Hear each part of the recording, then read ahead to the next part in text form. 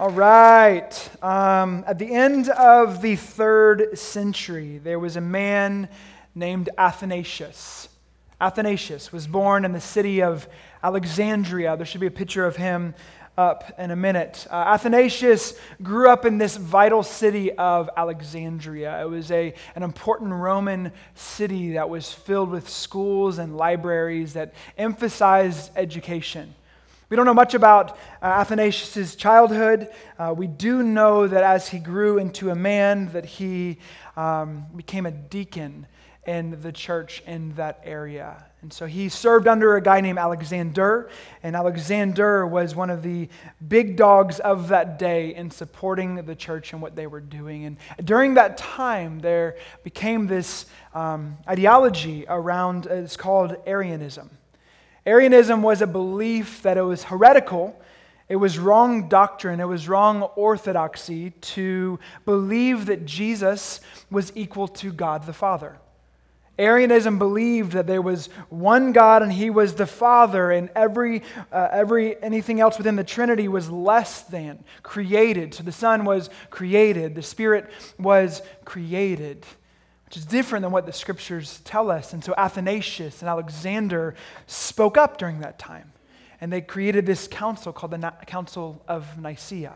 And in the Council of Nicaea, there was this time where the church forged this path of clarity around being clear that Jesus was fully God and fully man. And so we look back on the life of Athanasius in the 4th century, at the end of the 3rd century, and we see this beautiful legacy that he gave his life to. His intent was not to fight for abstract reasoning. His intent was to honor the person of Jesus, to honor that Jesus was who he said he was, and it mattered for our lives in real time. And it's texts like the one we're in this morning that give reason for why Athanasius' passion and intentionality were so important. We're in a teaching series in the Gospel of John, and we're inviting ourselves, because John does, to believe again in the truth and the life and the worth and the dignity of Jesus. John wants us to put our faith upon someone,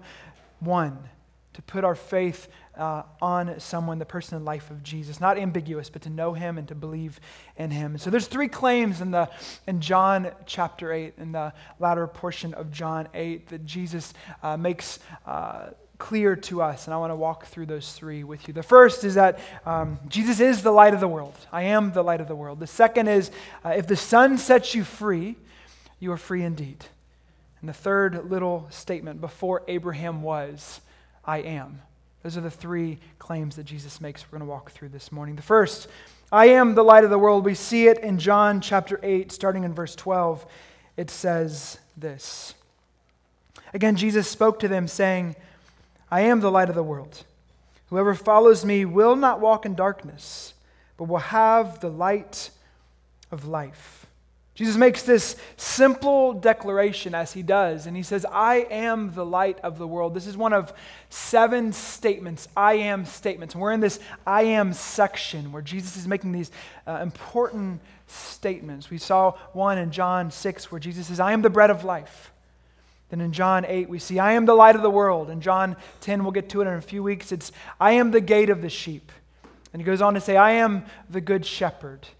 And then in John 11, it says, I am the resurrection and the life. And then the final 2 in John 14 and 15, it says, I am the way, the truth, and the life, and I am the true vine. And so Jesus gives these statements that John wants us to lean into and understand. And one of them is what we get this morning. I am the light of the world, the light of mankind, the light of the earth. See, light is a significant metaphor in the Old Testament and in the New Testament. It points back to the fire by night and the cloud by day that God led the Israelites through the wilderness with, this light that he provided in the middle of the night. It points to the famous psalm that says, the Lord is my light and my salvation. Whom shall I fear? The Lord is my light. It points to the imagery of light combating with darkness as we wait for kingdom come. This picture of light. It points to the famous Advent proclamation that we read in the month of December in Advent season. In Isaiah chapter 9, starting in verse 2, we read this statement that the people who walked in darkness have seen a great light. Those who dwelt in a land of deep darkness, on them has light shone. And then it goes on and says, for to us a child is born, to us a son is given, and the government shall be upon his shoulder. And his name shall be called Wonderful Counselor, Mighty God, Everlasting Father, Prince of Peace. Of the increase of his government and of peace there will be no end, on the throne of David and over his kingdom, to establish it and uphold it with justice and righteousness from this time forth and forevermore. The zeal of the Lord of hosts will do this. But he's talking about the people who walked in darkness. Because the sun has come, light has shone. I am the light of the world. I found this statement to be a great way to communicate the story of Jesus. If you have children, it's a great way to communicate this picture and imagery of Jesus. On the regular, we light candles as we have dinner together to signify that. And that's not without chaos. I want to light the candle. I want to blow it out. Like all of that happens. The subtle kid that's just trying to smile and trying to blow it out but not see that they're blowing it out. Like all that happens, right? But we still want to lean into this imagery that Jesus is the light of the world. During Advent season, we will read one night during the week the story of the Advent season, and we'll light candles to signify that. Oftentimes I'll take the boys, I have 3 boys, and I'll take them into a dark room where you can't see your hand and light a candle or light a match where it's just deep darkness. And then when light comes, everything changes. See, it's moments like these that become a reminder that we live in darkness. Light has come and will come. It implies the realities and implications of darkness. It implies chaos and fear and unknown. It implies also hope when light shows up. It implies promise. It implies clarity, that what you can't see in darkness, you can see in light. So Jesus says, I am the light of the world. I am the hope of the world. I am the promise of the world. I am the one who's bringing clarity to this broken, sorrowful, dying world. And whoever believes in me will experience this light. So the first claim that Jesus makes is, I am the light of the world. The second claim that Jesus makes in this section is, if the Son sets you free, you will be free indeed. We'll read in John chapter 8, starting in verse 34. It says, Jesus answered them, truly, truly, I say to you, everyone who practices sin is a slave or a bondservant to sin. The slave does not remain in the house forever, the son remains forever. So if the Son sets you free, you will be free indeed. I know that you are the offspring of Abraham, yet you seek to kill me because my word finds no place in you. So Jesus gives this cause and effect. The effect is freedom. And the cause is this, that everyone who sins is slave to sin. That we're slaves, we're enslaved, and Jesus is trying to bring clarity to this. He's trying to bring clarity to the fact that we are all mastered by something. Every one of us is mastered by something. The master is not in their day Caesar or political system. The master is self-centeredness, and it enslaves us, and it cripples us, and it becomes chains that we have no key for. It becomes this thing that keeps us tied down and prevents us from freedom. It's a devotion to created things at the expense of the worship of the Creator. Enslaved is what we are. This is the corruption of this world. In Jesus' view, even Caesar was a slave. We're all enslaved. I sat on an airplane recently next to a guy named Paul. And we all know the dynamic of sitting next to somebody on an airplane. If you're introverted, you're like, get me out of this seat, right? If you're extroverted, you probably feel similar. And then there's Paul, right? And so Paul, he was just giddy at the idea of just yapping the whole trip, okay? And so we did. And it led to this question, Ernie, what do you do? What do you do, Ernie? And guys, this can be a complicated question for me when I'm tired, when I don't want to talk. Most of the time I'm honest. One time I wasn't honest. This was in 2021. I am a lifelong Braves fan, and I'll just leave it there. And I have been waiting for the Braves to get back to the World Series since '95, and they finally did in 2021, as we know. And I was able to go to a game. And I sat next to a guy who asked me, what do you do? And I told him, I was like, this is not the moment I want to talk. I don't want to evangelize this guy. I came to watch this game. I've been waiting my whole life for this. And so I told him I was a teacher, thinking that that would be sufficient because I am a teacher. And so he began to press me and said, what do you teach? And I said, ancient history. And then he said, what specifically? And he kept asking questions. And I began to realize that I was in big, big trouble. And finally, before the last question that would have caused me to say, okay, fine, I'm a pastor, and I want to talk to you, he stopped asking questions. And so that was that. Back to Paul. So he asked me what I did, and I did say I was a pastor. And we began to talk, and I was like, man, we planted this church because we wanted to see people experience Jesus. We wanted to see people encounter the simplicity and the life of Jesus. And he said, oh man, I'm an agnostic. And after an hour of chatting, we chatted away, and it's clear from his perspective that he had no future hope. There was no future hope. It was this downward, dark spiral that it was just getting darker and darker. I'm like, what about your kids and grandkids? Like, what are you communicating to them? We were talking back and forth. And I recognized that one thing that we were in agreement on is that we were enslaved and that we needed something outside of us to rescue us from our reality. See, every time he would mention church or corruption, I would point back to the resurrection of Jesus as the only hope that was going to save us from the brokenness of our world. And the point was this, that Jesus came to rescue, and whom the Son sets free is free indeed. And that was the point of our conversation. Here's the reality. Nothing, absolutely nothing can rescue us from our peril. That we are enslaved. We are in chains. But those whom Jesus liberates from the tyranny of sin are really free. Really free from the power of sin. Not the presence of sin, it still exists. But if the Son sets you free, you are free. And Jesus makes that very clear to us. That our rescue is tied to Jesus. That He alone can rescue. That a life of surrender to Him as our Master brings freedom to the bondage that we feel. And Jesus says, who the Son has set free is truly free. It's a good message for us. So He says, I'm the light of the world. He says, whom the Son is set free is free indeed. And then the third thing He says is this little statement that we could bypass, and it's so significant. He says, before Abraham was, I am. This is a tremendous statement. And I want to set the stage for us. There's a debate that happens in the latter portion of John 8, and it's a debate regarding Abraham.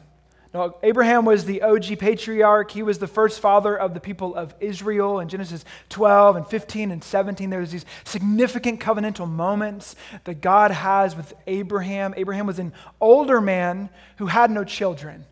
And God makes a promise that he would have a child, and that a son. And that son would have children who would create the people of Israel, who would become the avenue by which God would bring forth redemption ultimately through His Son, Jesus. So we pick up here in John 8, 39 and 40, and then a few more verses. So in 39 it says, they answered Him, Abraham is our father. Jesus said to them, if you were Abraham's children, you would be doing the works Abraham did. But now you seek to kill me, a man who has told you the truth that I heard from God. This is not what Abraham did. And then in verse 44, he says, you are of your father the devil, and your will is to do your father's desires. He was a murderer from the beginning and does not stand in the truth, because there is no truth in him. When he lies, he speaks out of his own character, for he is a liar and the father of lies. And then finally in verse 47, whoever is of God hears the words of God. The reason why you do not hear them is that you are not of God. This is audacity that Jesus has, and yet courage. That to the system of religion in that day, it says you're thinking that you're following Abraham, and you're foolish because you're not. Everything that you're pursuing is the opposite to the ways of your father Abraham. He says you're not following Abraham, you're following the devil. I mean, just the audacity of the person of Jesus, his statements here. He says, you're not like Abraham. If you were, you'd be doing his works, and yet you're seeking to kill the very one that he trusted upon. He says, you have doctorates in the way of Abraham, and you know so little to nothing about him.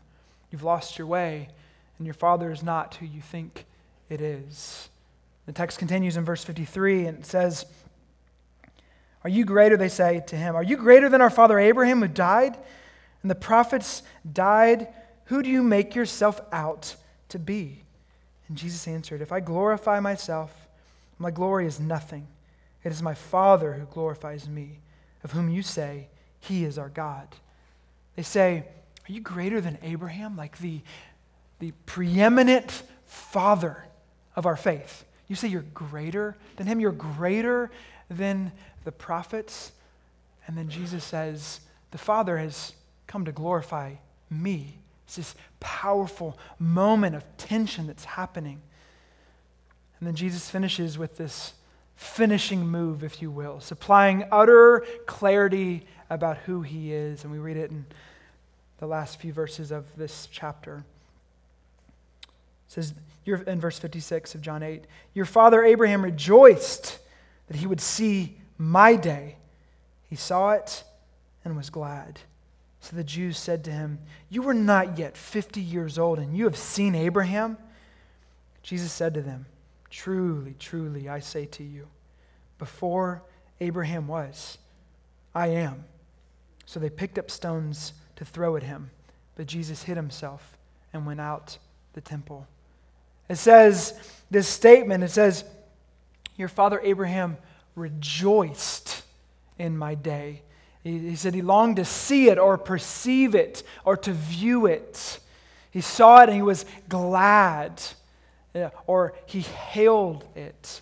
A rabbi in the first century, Rabbi Akiba, he argued that God disclosed to Abraham the secrets of the age to come, the age of the Messiah. And what's interesting is that Jesus didn't say your father Abraham rejoiced to see the messianic age or the age of the Messiah. But Jesus said, your father Abraham rejoiced to see my day. Abraham found hope in the day of Jesus the Christ. And then he says, truly, truly, I say to you, before Abraham was, I am. This is one of the most startling statements out of the mouth of King Jesus. I want to hover over it just for a few minutes and we're done. So I want to consider what he said. Before Abraham was, I am. Before the prophets sought to draw the hearts of Israel back to God. Before Solomon built his grand temple. Before King David became the king after God's own heart. Before the judges and Saul ruled the people. Before Joshua led the people to Jericho. Before Moses encountered God at the burning bush and led the people out of the tyranny of Egypt. Before Joseph freed his brothers from the famine. Before Abraham was called to be the father of a great nation. Before Abraham was, Jesus uses this phrase, ego eimi. And Wesley mentioned it a few weeks ago. But this phrase is a Greek translation to what God said to Moses at the burning bush. In Exodus 3, in that moment when Moses is walking at night, and all of a sudden he looks and he sees this bush filled with flames. I don't know what that looked like. And all of a sudden, a voice came out of the bush. And in Exodus 3, 5, and 6, it says, then he said, do not come near. Take your sandals off your feet, for the place on which you are standing is holy ground. And he said, I am the God of your father, the God of Abraham, the God of Isaac, and the God of Jacob. And Moses hid his face, for he was afraid to look at God. And then in verse 13, It says, then Moses said to God, if I come to the people of Israel and say to them, the God of your fathers has sent me to you, and they ask me, what is his name? What shall I say to them? God said to Moses, I am who I am. And he said, say this to the people of Israel, I am has sent me to you. Before Abraham was, I am. So what does this mean? It's unfathomable in their day to hear a human say what only Yahweh could say.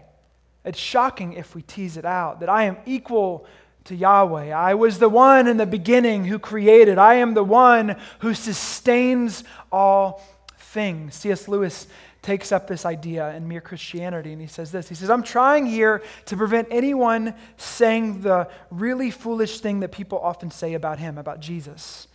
I'm ready to accept Jesus as a great moral teacher, but I don't accept his claim to be God. That is the one thing we must not say. A man who was merely a man and said the sort of things Jesus said would not be a great moral teacher. He would either be a lunatic on the level with the man who says he is a poached egg, or else he would be the devil of hell. You must make your choice. Either this man was and is the Son of God, or else a madman or something worse. You can shut him up for a fool, you can spit at him and kill him as a demon, or you can fall at his feet and call him Lord and God. But let us not come with any patronizing nonsense about his being a great human teacher. He has not left that open to us. He did not intend to. See, it means, before Abraham was, I am, that if his claims are real, then he deserves our worship and he deserves our surrender. He is the first and the last. He is the Ancient of Days, the one who is brilliant in wisdom. He is the one who created in the beginning. He is the one who holds all things together. He will bring forth the fullness of redemption. See, the claim of Jesus is a claim of supremacy. And Paul echoes this in the letter that he wrote to the church in Colossae. We'll read it together in Colossians 1, 16 through 18. It says this, for by him, Jesus, all things were created in heaven and on earth, visible and invisible, thrones or dominions or rulers or authorities. All things were created through him and for him. And he is before all things, and in him all things hold together. And he is the head of the body, the church. He is the beginning. He is the firstborn from the dead, that in everything he might be preeminent. So this is what Athanasius was fighting for. He wouldn't let Jesus be devalued. He sought for the church to see Jesus as God and to find our allegiance in him. Jesus is not aloof. He beckons our allegiance. He is nothing less than the Lord who is God. And this is the wisdom of God, that we would submit our lives to him because he first loved us. A Scottish theologian, Donald MacLeod, he summarizes why this is necessary and profound. I'll read this paragraph to you. We need a Jesus who can explain the Christ of faith, one big enough to account for Jewish hostility and Roman fear, one big enough to explain why he became the subject of such a book as the Gospel of John, one who made such an impression that people easily believed that he had risen from the dead, such a Colossus that within a few years of his death, those who had known him best were identifying him with Yahweh and laying down their lives rather than refrain from worshiping him. A figure of such universality that his church has had a multi-ethnic, multicultural appeal without precedent in the history of religion. What manner of man was he, able to overcome the scandal of his crucifixion and exert such an influence on human history that to this day scholars eagerly discuss his impact, not only on religion, but on art and science and politics and literature. He alone renders Christianity explicable. See, we struggle to follow Jesus, I believe, because we don't honor him for who he is. And his followers followed him as Lord over Caesar because they believed that he alone was worthy of worship. And again, this is what Athanasius fought for. He fought to give himself, the early church fought to give themselves to believe that Jesus really is the light of the world and there's no competing light. He is the only light of the world, that he alone can set us free. And before Abraham was, I am. Friends, Jesus is Lord. And we see him as such, greater than we can imagine, completely powerful, reigning over all. It gives us confidence to give our lives to him. It gives us confidence to trust him with the intricacies and the details and the frustrations and the unknowns and the mysteries of why this is happening and this isn't. See, when he is small, we trust him little. And when he's great, we trust him greatly. Before Abraham was, I am. It is he who loved us and gave himself for us. This is the story that we're invited into, my friends. This is the story that John is inviting us into, that the one who was the Word in the beginning, who became flesh, he is the one bringing about redemption, and we can trust him with our lives. And John is just pleading with us as he shares stories about this person of Jesus, trying to awaken faith within our lives, to trust him, to abandon ourselves to him, to give our allegiance more fully to him, to not settle to trust in nationalism, to settle to trust in political ideologies, to not settle to trust in financial institutions, but to give our lives to trust in Jesus. That's the invitation we have. Before Abraham was, I am. And friends, we're invited into something gnarly, something profound and beautiful that awakens our hearts from the chains of this life. Friends, we're invited to trust in Jesus and to follow him wherever he leads us, and to give sacrificially of our time and our energy, and to see his kingdom run towards the gates of hell until kingdom come. Like, we're invited into something that is so beautiful. God has written himself into our story, fully God, fully man. Before Abraham was, I am. Jesus is the light of the world, and we're invited to follow him. So friends, I invite us. Life's confusing, life's hard, life doesn't make sense. There's all kinds of things that we can feel, put our hope in all kinds of things, and just a simple response for us: trust in Jesus.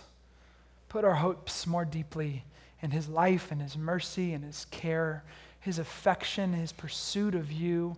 His pursuit is not little. It is great. He is great, and he loves us, and he gave himself for us. Amen? Amen. Let's pray.